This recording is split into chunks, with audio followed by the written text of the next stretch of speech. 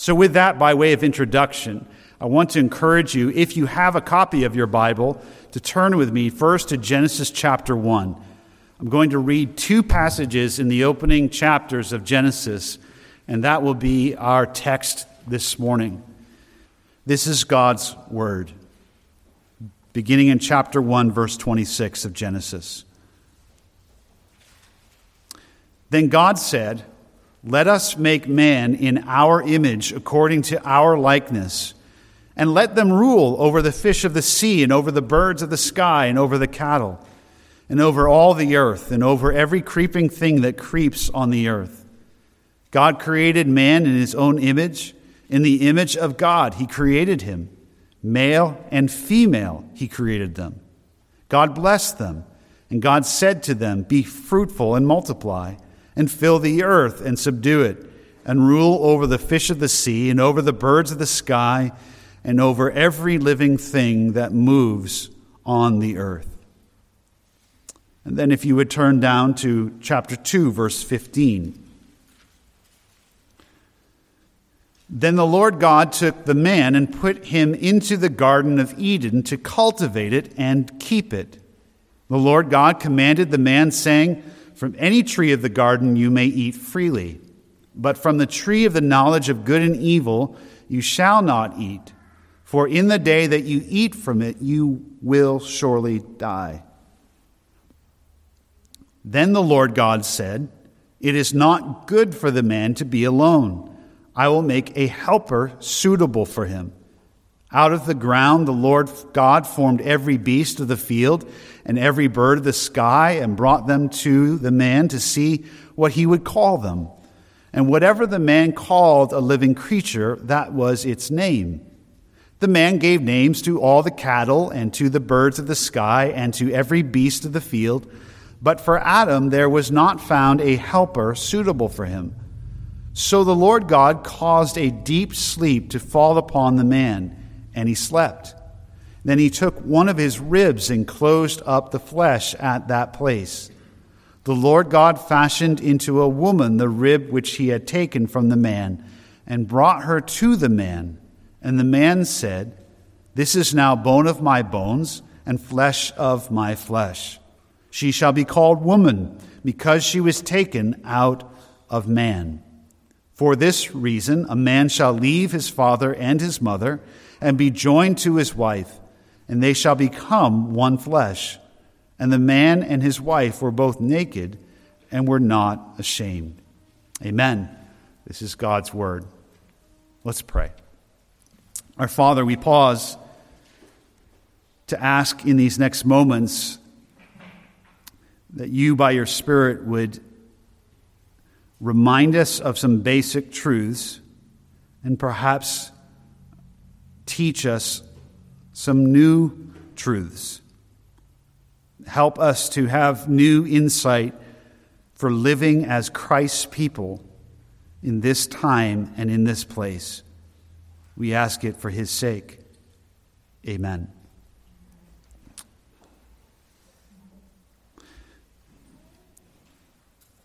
Well, this past month has been quite a month. June. Not only did we hear of the overturning of Roe v. Wade, and not only have we rejoiced in the decision, and thank God for that, measured as it may be, we thank God that now we have justices who judged according to the law and have at least returned back to the states the authority and to the people the right to make that decision. Although, of course, it is a moral decision, and in reality, no state has the freedom to opt to murder unborn children any more than any state has the option to, or people to murder one another. But that's been a significant event. And as I alluded to in my introductory comments, of course, there have been among those who are pro-life, there have been among those who are Roman Catholics and evangelicals and others faiths who have a modicum of a biblical worldview, there has been rejoicing, but there has also been a loud cry of outrage on behalf of many. In addition to that development, we all this past month, if we have a phone or if we have a computer or if we drive anywhere, we have been inundated with rainbow flags, although they're not just rainbow anymore. There's lots of different colors on there. We have just been subjected, think of it this way, and I'm not overstating it. We have just been subjected in the past month to an evangelistic campaign. The good news of the LGBTQI plus, whatever you want to add, sexual revolution. It's the good news of destruction. The destruction of every fixed, God-given reality. It is in that flag that is on our opening computer screens, in every store just about we visit, flying from houses and stores and everywhere on bumper stickers. It is, that flag represents, you need to understand this, the defiance of every moral established by God pertaining to sexuality. And even deeper than that, the realities determined by God by way of creation. I happened to click yesterday. I thought Pride Month was over, but oh no. Microsoft is still celebrating, and I've asked for different screens, but they wanted to show me again this scene with rainbow flags, transgender flags all over the place, and they wanted me to go and to see their statement on the LGBTQI plus movement. So I did. And there was a link to a statement, I guess, saying that we're entering a new world. This is their gospel. This is their good news, in which there are, quote, no boundaries, end quote. So this is the gospel of the sexual revolution. There are no fixed realities. There are no boundaries. And that's their claim. There is no male and female. To think such would be oppressive. And there is no limit on sexual expression.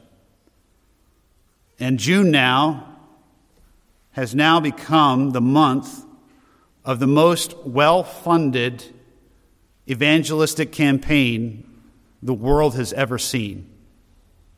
Think about it.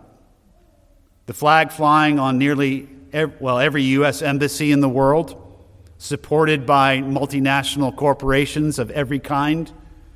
It makes Billy Graham crusades look like little cheap efforts. It is an evangelistic campaign, a gospel, not the biblical gospel, not the gospel of the Lord Jesus. It is the gospel, the supposed good news of that movement. What I want to do this morning is I want to help you to understand, as a man or woman of Christ, a boy or girl who loves Jesus, a Christian, of how we ought to cherish God's gift of marriage in that culture. And I wanted this morning just go back to some basics that we all need to be reminded of, instructed of. But what I'm hoping to do here is to help you see that abortion, the LGBTQI plus, so on, movement, that abortion, and it all belongs together. It's all part of an anti-God and anti-Christ movement. And if you think I sound like some old fundamentalist preacher, just consider in the next moments, as we examine the Bible and the tenets of this movement, and consider how they are at absolute, unqualified odds. First, I want to review God's design. So let's get to Genesis chapter 1, verse 26. I want you to know, I have 10 quick points here, 10 quick observations from Genesis 1, 26 to 28, and chapter 2, 15 through 25. There's more observations we could make, but I want to make 10 quickly this morning. First of all, you'll notice in verse 26 that God declared, "Let us make man in our image, and let them rule over the fish of the sea," and so forth. Firstly, I want you to notice that men and women are created. Men and women, that's the key word, are created. Made by God. Made by other. Made by someone else. Made by God. God says, "Let us make man." And notice that in verse 26, that even there, it's clear that women were not an afterthought. God's intent and design from the very beginning is that there would not be just one man, but there would be male and female. There would be multiple men and women. Let us make man and let them, see the plural there? Let them rule. But the first point I want you to notice is that men and women are created. Secondly, men and women are made or created in the image of God. This is so crucial that among all of the animals, all of the creatures, amazing as they are, I mean, who doesn't like to watch some of the National Geographic or other specials that show us these amazing animals when you have the opportunity? Just incredible. We maybe like to look at a bird, or if we see a deer or an animal, we think, wow, that's amazing. The animal kingdom is amazing. The plants are amazing. Yes, bugs are amazing. But among all the creatures that God created, men and women are unique. No other animal or creature is created or made in the likeness of God. Men and women alone. And there's much significance in that phrase, the image of God. But at the very least, it means that we uniquely are to display something of God's glory and character, and that we are to relate to God in a unique way. We can relate to God in a way as being image bearers that no other animals can. We were made in the image of God for a certain unique relation to God, in whose image we are made. Thirdly, notice verse 27 of chapter 1, God created male and female. There are no other options. There is no in-between. There is no spectrum. There is no gender identity. There are only two realities, male and female. And this is a reality that is reflected in biology to this day. We all understand that there are reports of individuals who are born with some kind of malformation, and maybe they have the biology of a male and maybe the physiology of a female. But we understand that when you look under a microscope and you look at it, there is an identity. This is a male or this is a female. And this is, I want you to notice, this is chapter 1, verse 27. Male and female, he created them. Fourthly, notice from the text this morning that men and women are made to rule over God's creation. Now, in the culture we're in, we don't really like the word rule. We tend to think of it as abuse. But not all rule is abuse. Rule is meant to be managing, it's meant to be caring, it's meant to be nurturing. Christ rules over his church. He doesn't abuse us. He doesn't use us. He doesn't feed off of us. He cares for us. He nurtures us. He guides us. He commands us. He protects us. And so this is an incredible gift, a incredible privilege that men and women were made in the image of God to rule over and to manage creation. Just note that. Number 5, man was made to be in relation. Look at chapter 2 now, verse 18. God says there, it is not good for the man to be alone. And we may chuckle about that, and we come up with jokes like, yeah, because if he was alone, he'd starve. No one would cook for him. And I get that, and there's some truth to that.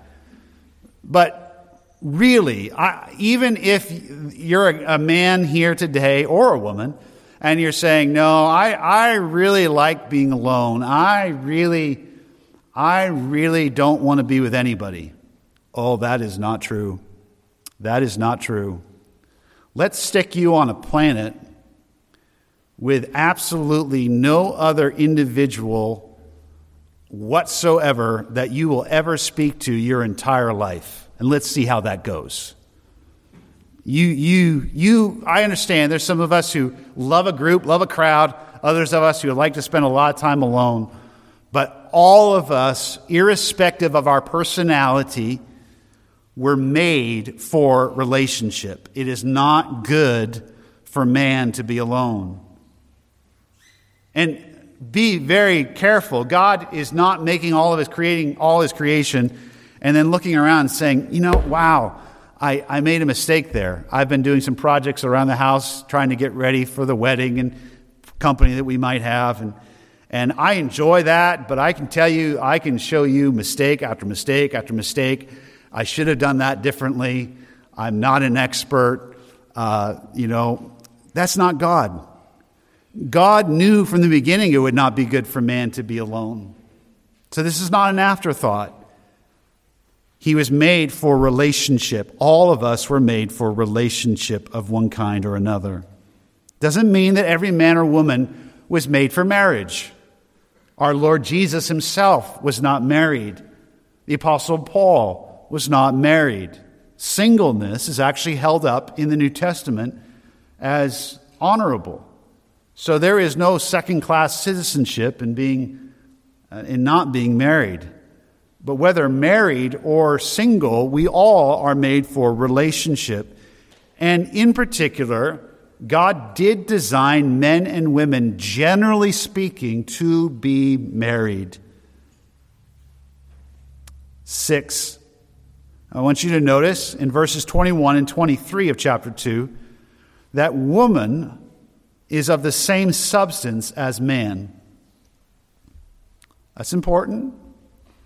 The text emphasizes that God made Eve, the woman, out of the side of Adam. Apparently there was some anesthesia there. God put him to sleep. But God took a chunk out of his side. I mean, whether it's a rib and some of... the idea there is God, in a sense, did divine surgery and made a woman out of the material, the substance, the flesh of the man. And there's much significance in this. God, of course, could have just said, let there be a woman, and there would have been a woman, right?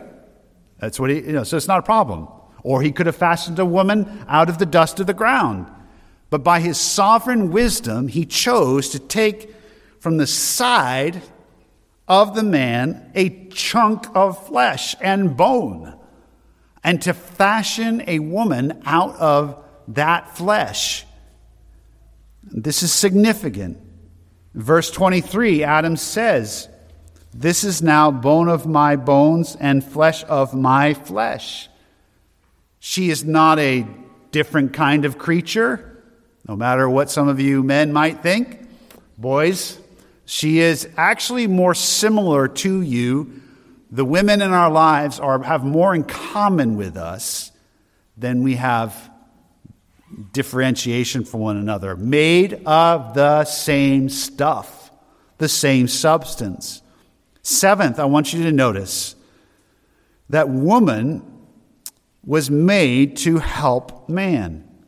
Now, oh boy, this is where things can get tense real quick, and we can load all kinds of things into the passage, and Pastor Gabe's a chauvinist, and we are not for women. Stop. Just stop. The word there, ezer, in English, it'd be E-Z-E-R,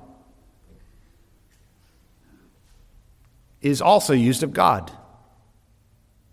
So the word help here is not a demeaning word. It's not like she can just be the help in the kitchen or the laundry.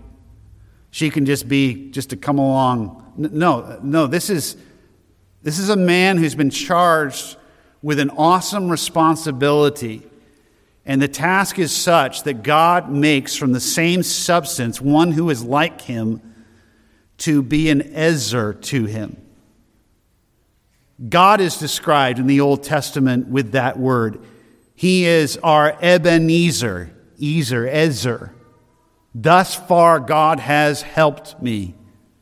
And if the term ezer or ezer can be used as a title for God, our helper, it's certainly not a demeaning for a woman to be called a helper of man. You see that? There's a dignity here. He needs help, and he does not need help at this point, Adam, because he's dumb or because he's sinful or because he's dull. He's perfect as God created him. He's without sin. He's wise. He's strong. He's healthy than any of us have ever been or ever will be. And yet he needs help. He needs a companion and a helper in this divine mandate to rule over creation and multiply. So the woman is to be a help to the man, help him as a joint ruler over God's creation. An eighth observation: a wife is to be a companion to her husband and he to her. A companion. This isn't just practical. Adam needs help, and so God creates a woman just to be his help. But this is a relationship. It is not good for the man to be alone. God makes woman from his side. You can't really picture any closer. In other words, she's from him. She is right beside him. There is a walking together in the duties given to them by God, and they are to be companions. This is spelled out later in the Old Testament, and sadly, we hear this phrase in Malachi chapter 2 as an indictment upon the Israelite men of that generation. But God, through the prophet, rebukes the men and the husbands of that generation in Malachi chapter 2. You don't have to turn there, you can if you want. But Malachi chapter 2, verse 14, God is rejecting the worship of the men of that generation. Why? Because God has been a witness between the men and the wife of their youth. And he says to the men, against whom you have dealt treacherously, and here's the key phrase, though she is a companion and your companion and your wife by covenant. She is your companion and your wife by covenant. A wife is to be a companion to her husband, and her husband to her companion. A husband to her wife, his wife. Boy, I really got my pronouns mixed up there. And again, I just have two more observations. We're just making observations. We're going to contrast this next with the movement of today. And we're going to come back at the close with some application. Number 9, sexual union in the opening chapters of Genesis and the rest of the Bible, we learn sexual union is the unique expression of the covenant of marriage between a man and a woman. I know that's a little long, But sexual intimacy, intercourse, union of a husband and wife is the unique expression of their marriage covenant. This is what we find at the end of chapter 2. For this reason, verse 24, a man shall leave his father and mother, be joined to his wife. They shall become one flesh. The man and his wife were both naked and were not ashamed. It's clear in chapter 4, verse 1, that Adam, the man, had relations with his wife. Notice how discreet and honorable the scriptures are about sexual intimacy. The man had relations with his wife Eve, and she conceived and gave birth to Cain. Sexual involvement, sexual activity, sexual intimacy is expressly, solely for a husband and wife to enjoy as an expression of their marriage covenant. Do you see that? It's not just simply, oh, that's good, that's bad. Sexual intimacy and union is for the express relationship of marriage and for an expression of union and renewal of the covenant. 10th and finally, in this observation about the text, the sexual union of a husband and wife begets life. Typically. This isn't the sole only purpose of sex. It is clear in the Bible, in the Song of Solomon and elsewhere, that it is designed by God for enjoyment between a husband and wife. It's not dirty. It's not solely for the purpose of procreation. But it is designed by God for conception of life. It's very basic, rudimentary observation, but that sexual union between a husband and wife normally begets life. We understand there are couples who are not able to conceive and the heartache of that. But the one flesh is the boy or girl from sperm and egg. These two people become, in their son or daughter is begotten one flesh. A boy or girl. It's amazing. It's incredible. And even though there's biology and physiology involved, it is in all of Scriptures described as of the Lord. In chapter 4, Eve says, when she is pregnant, she says, and gives birth, she says, I have gotten a man-child with the help of the Lord. She understands that though it was Adam and her who came together, that ultimately the child within her and that was born was of the Lord. We could make more observations, but these are 10 basic observations from this passage. Now I want to consider how the sexual revolution, the LGBTQI, whatever, unending, how the sexual revolution with abortion as its key component defies these creation realities at every point. First, according to the sexual revolution and the LGBTQI plus gospel,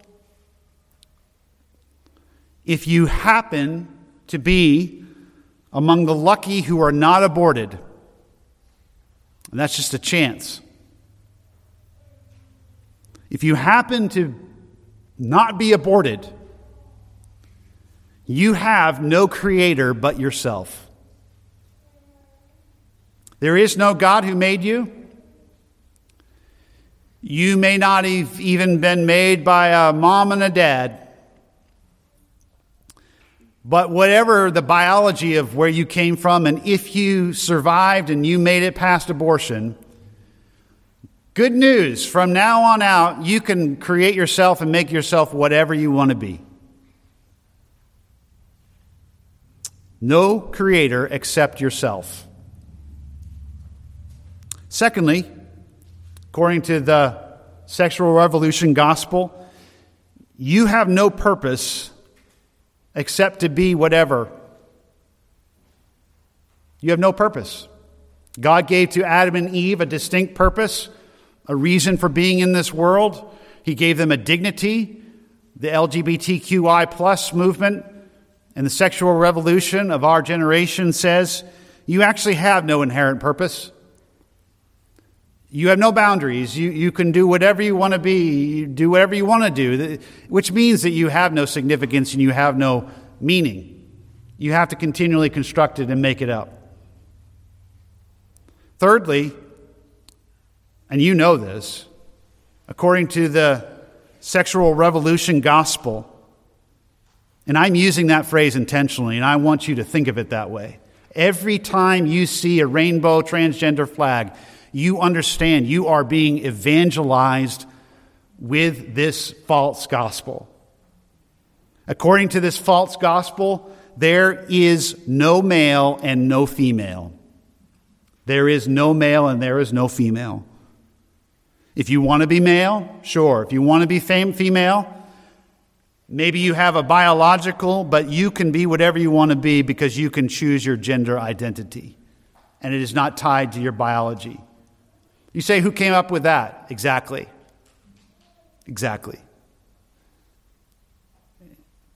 There's no male or female. And that sounds freeing to some. But so far, you have no creator but yourself. You have no purpose. And being a boy or a girl, there's nothing good about that. There's nothing good about being male. There's nothing good about being female. There's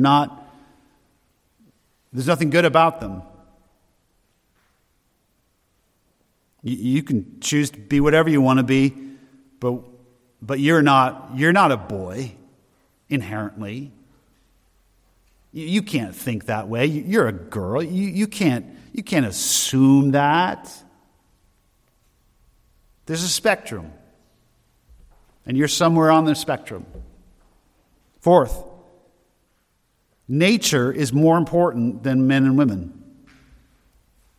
Nature, the animals, the bugs, creation, is more important than men and women. On a certain road this morning, I noticed a sign in which a very kind person put, "Slow down, watch out for baby animals." And I'm thinking, how about slow down and watch out for walking people? Which there's a lot of people who walk on that road. I like baby animals like everybody else. But there's people walking on the road when you drive on a 20 mile per hour road at 70 miles per hour. But oh no, we got to look out for the baby animals.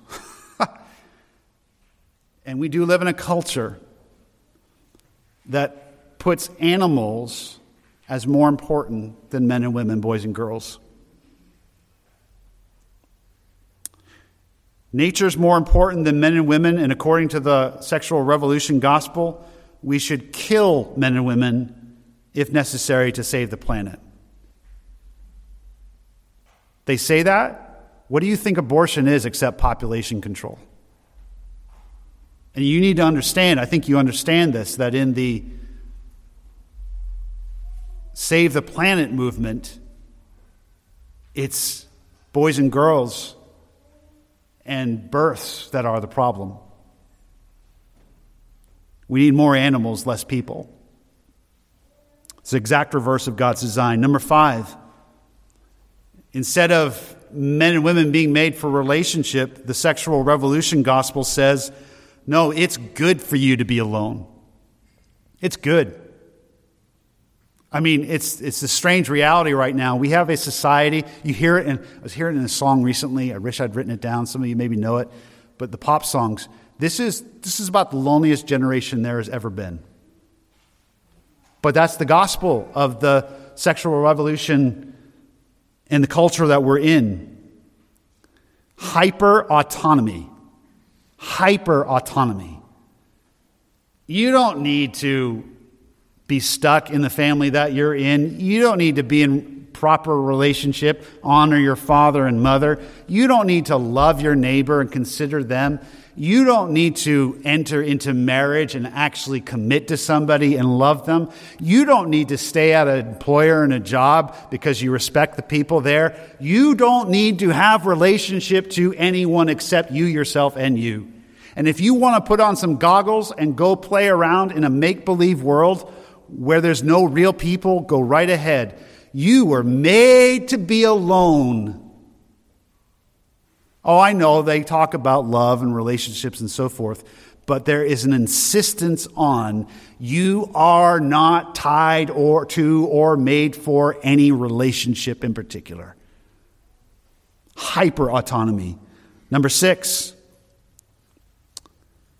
LGBTQI plus gospel says that yes, you are of the same flesh as other human beings if the donor wills you to be. Think about it. If you're conceived in a womb or a dish, this movement, this sexual revolution, this death culture says you are of equal value and of substance as other human beings if somebody chooses and says you are. In other words, you have no inherent value. Inherently, you are not made of the same stuff and worthy of the same respect and protections. You only are valuable and made of the same substance if the donor or the scientist or the politician says you are, allows you to be and to grow up and to be born. You're not of the same substance. You're just tissue unless on a good day the mother happens to decide, it's my baby. It's all according to the will of those in power, but you are not inherently made of the same substance as others. Number 7, according to this false gospel, there are no distinct roles for men and women whatsoever. There was another huge Supreme Court case ruling. Some of you maybe are aware of this. Several schools in the state of Maine. The state of Maine has for 100 years had a program in which if you lived in a remote area and your children did not have access to a public school, that the funds from the state could be used for your child to attend a parochial school, a Christian school of some, that was closer, or if you wanted to send them to that. And the state of Maine had this case that went all the way to the Supreme Court, saying that as few Christian schools, that the state of Maine was willing to allow monies to go to some religious institutions, but not to these two schools because they were too religious, and actually taught, and I couldn't believe it, this quote from the Maine Attorney General just a week ago after he responded to the Supreme Court ruling. In the paper, I don't know if it was the Portland Press or Bangor Daily News, the Attorney General enlisting why these Christian schools. First of all, he said we do not want to support bigotry. And what's he mean by bigotry? That in these Christian schools, they teach that there are boys and girls and that there's only one place for sexual involvement in the marriage. That's bigotry. And then, it would be funny in other contexts, except it's not funny. And in the paper, the Maine Attorney General said, quote, and in one of the schools, they actually teach the husband is to be leader in the home, end quote. Oh, horror of horrors. We do not want funds going to pay to teach boys that one day they're growing up and they should actually lead in the home. This ideology, which is the dominant religion of our age, There is no distinct role for men or women whatsoever. This is most evident in the demonic description of birthing people. And we tend to laugh at it. But you have to understand what our leaders and those in government, when they use the phrase birthing people, they are diminishing women. These liberal progressives who say that they are for women, they are advocating that if you are a woman, you have no unique role as a mother. A man apparently can be a birthing person as much as a woman.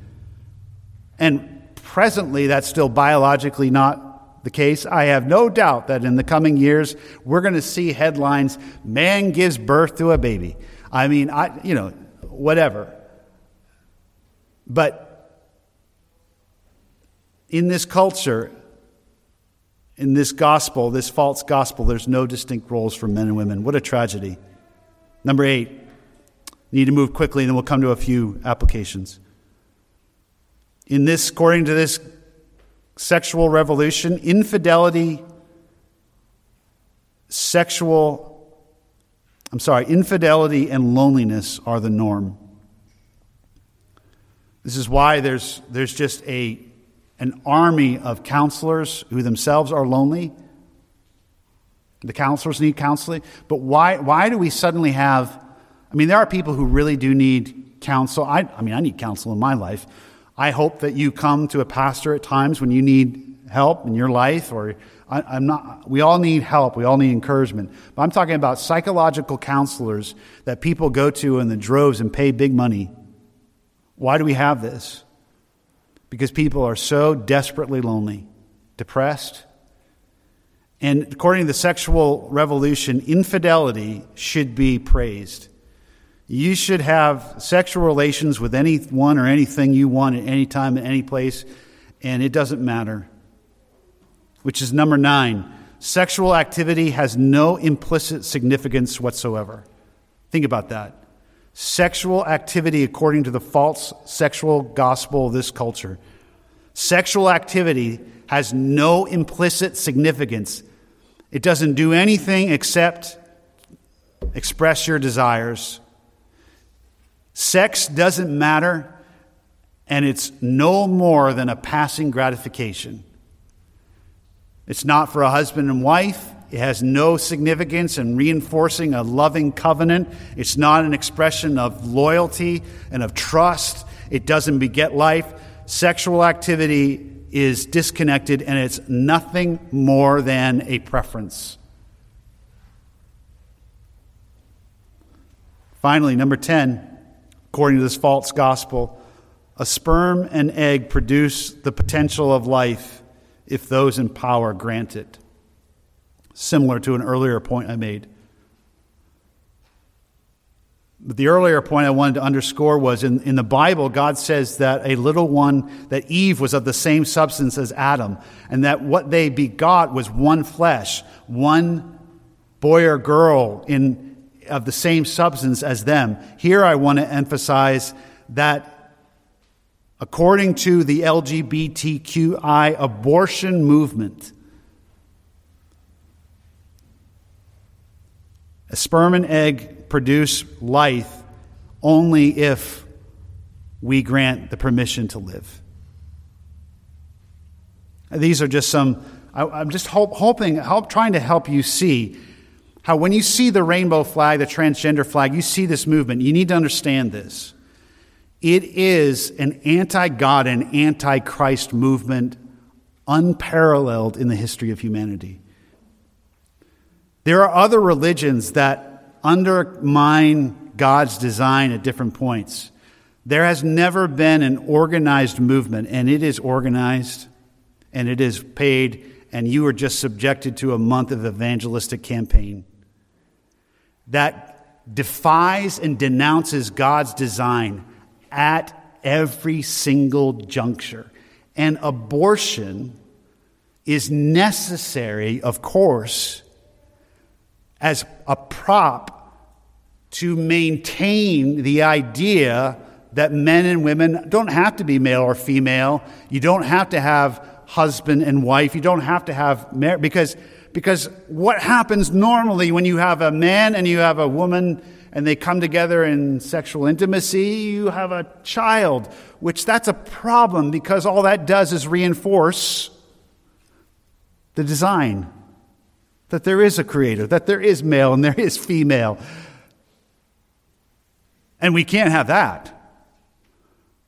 So we must be able to end, terminate, and slaughter that little boy or girl in the womb so that we can maintain our godless, Christless rampage of destruction. All the businesses, all the commercials, you inundated. If you have TV, you are inundated. Every cable company, every company. Even if you were a person who was for that movement, I would think you'd be like, already enough. We are at a point in the United States where the rainbow flag is flown far more than the United States flag. Do you notice that? You see the rainbow flag far more. When's the last time you saw the stars and stripes all over a Google or a Microsoft or an Apple front page? Not happening. Think about it. So what are we to do in the 5 minutes that I have? First of all, I have tried this morning, and I want to be intentional, to fix in your mind, there is no middle ground. Maybe 15, 20, 25 years ago, as Christians, we were so anxious. We were so concerned about what the world thought of us. We were constantly wanting to say, but we're not judgmental. We're all sinners. And that's true, of course. But what we missed, what we totally underestimated is what the Bible has to say is Satan and our enemy and those who love evil, they don't want our approval. Listen very carefully. They want us to bow the knee and worship and embrace. They don't want you to be nice. They could care less if you're tolerant.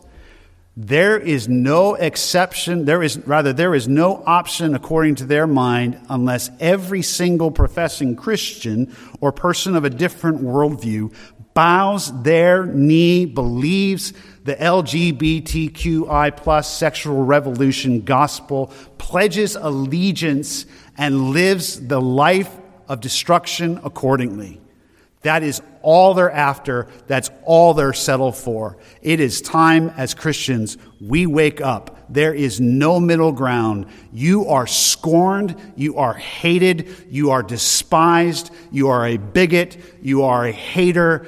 And you need to understand that that is who you are if you are aligning with Jesus Christ and the Word of God. You cannot have one foot in both. You cannot be in the middle. We, of course, are to be kind. We are to lead quiet lives. We don't hold up signs. We're not going to win anything by placards. We're going to love. We are going to be gracious. We are people of life. We are people of relationships. It breaks our heart because many of these people are our loved ones. They are our family members. They are our neighbors. We love them. They are lost. But we must fix in our minds, there is no alternative. When you see that flag, you must understand, and you're going to think I'm crazy saying this, some of you, but that is as good as Satan himself lifting up a standard for his kingdom. At every single point, that movement represents the defiance of God and anti-Christ and what he wants for for marriage. And this is the world we live in, especially up here in the Northeast. So what are we to do in the 3 minutes I have left? All of us, whether we are married or not, understand that in this fallen, perverse, and crooked world, when we hold to what the Bible teaches about male and female, and particularly marriage, and if we are married, we do as the Bible tells us. Husbands, love your wives. Wives, love and respect your husbands. As we live as co-heirs, as we as men in a world that treats women as if they have no inherent dignity, and we treat women as fellow image bearers of God, a precious gift, our wife in particular, however different we are, however challenging our relationship may be, when we embrace God's view of marriage and we love our spouse and we seek to grow in our companionship, we defy the gates of hell. We defy the gates of hell. You can have your gospel. You can have your no purpose. You can have your no identity. You can have your absolute confusion. You can have your loneliness. You can have your infidelity and your sense of being used. You can have all of that. You can have your slaughter and your blood and your gross worldview. That gospel, that false gospel. I want God's way, in which the beauty of his design, he makes men and women, boys and girls in his image, from very conception made in his image. And made in his image, they have an inherent dignity and design. No one but God determines that. Not the government, not a politician, not a mother, not under any circumstance. They have a God-given inherent dignity. And give me what God has to say about marriage. Give me that companionship, which I am so pleased to know. That sexual intimacy, which is the expression of trust and love and gospel grace and covenant renewal. The sense that you are loved by someone like no one else loves. The sense of trust. The sense of forgiveness that goes along with the gospel. God's way is good. God's way is beautiful. And yes, our marriages may struggle. And yes, we may need to ask forgiveness of one another. And what an opportunity to return to the grace of the gospel and to renew our covenant love for one another as husbands and wives, even if we've sinned against one another and failed each other miserably. As we stumble along through this world, holding one another up, as we defend the institution of marriage, as we pray for other couples in this church, we defy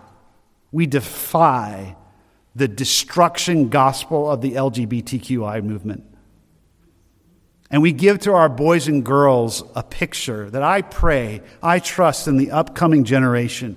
You're going to start to see the fruit. You're going to start to see it. You're already seeing it. Whatever a man sows, that shall he reap. And so young men and young women here today, I challenge you. If you're a young adult, you look at the emptiness, the loneliness, the depression of that movement with all the happiness on the face. It's just surface. And then you think about the men and women in your life who have been married and have loved each other for a long time. And you look at the twinkle in their eye, the peace, the grace they have, the sense of love they have, and you compare it and you ask yourself, which way is better? Marriage is a gift from God. And it is a form of holy kingdom defiance. We will not waver. We love God, we love Christ, and for that today, that does recall us again. What can you do in this culture that's going to hell? That's why Ephesians, I'm going to close with this, chapter 6, after speaking of the gospel and of the church, And that God called us by his grace to redemption in Jesus Christ and the glory of the gospel, the glory of the church. After all this, and the question is, how then can we live as these kinds of people who have been called by grace, redeemed by the blood of Christ? How can we live as Christ's church? Chapter 6.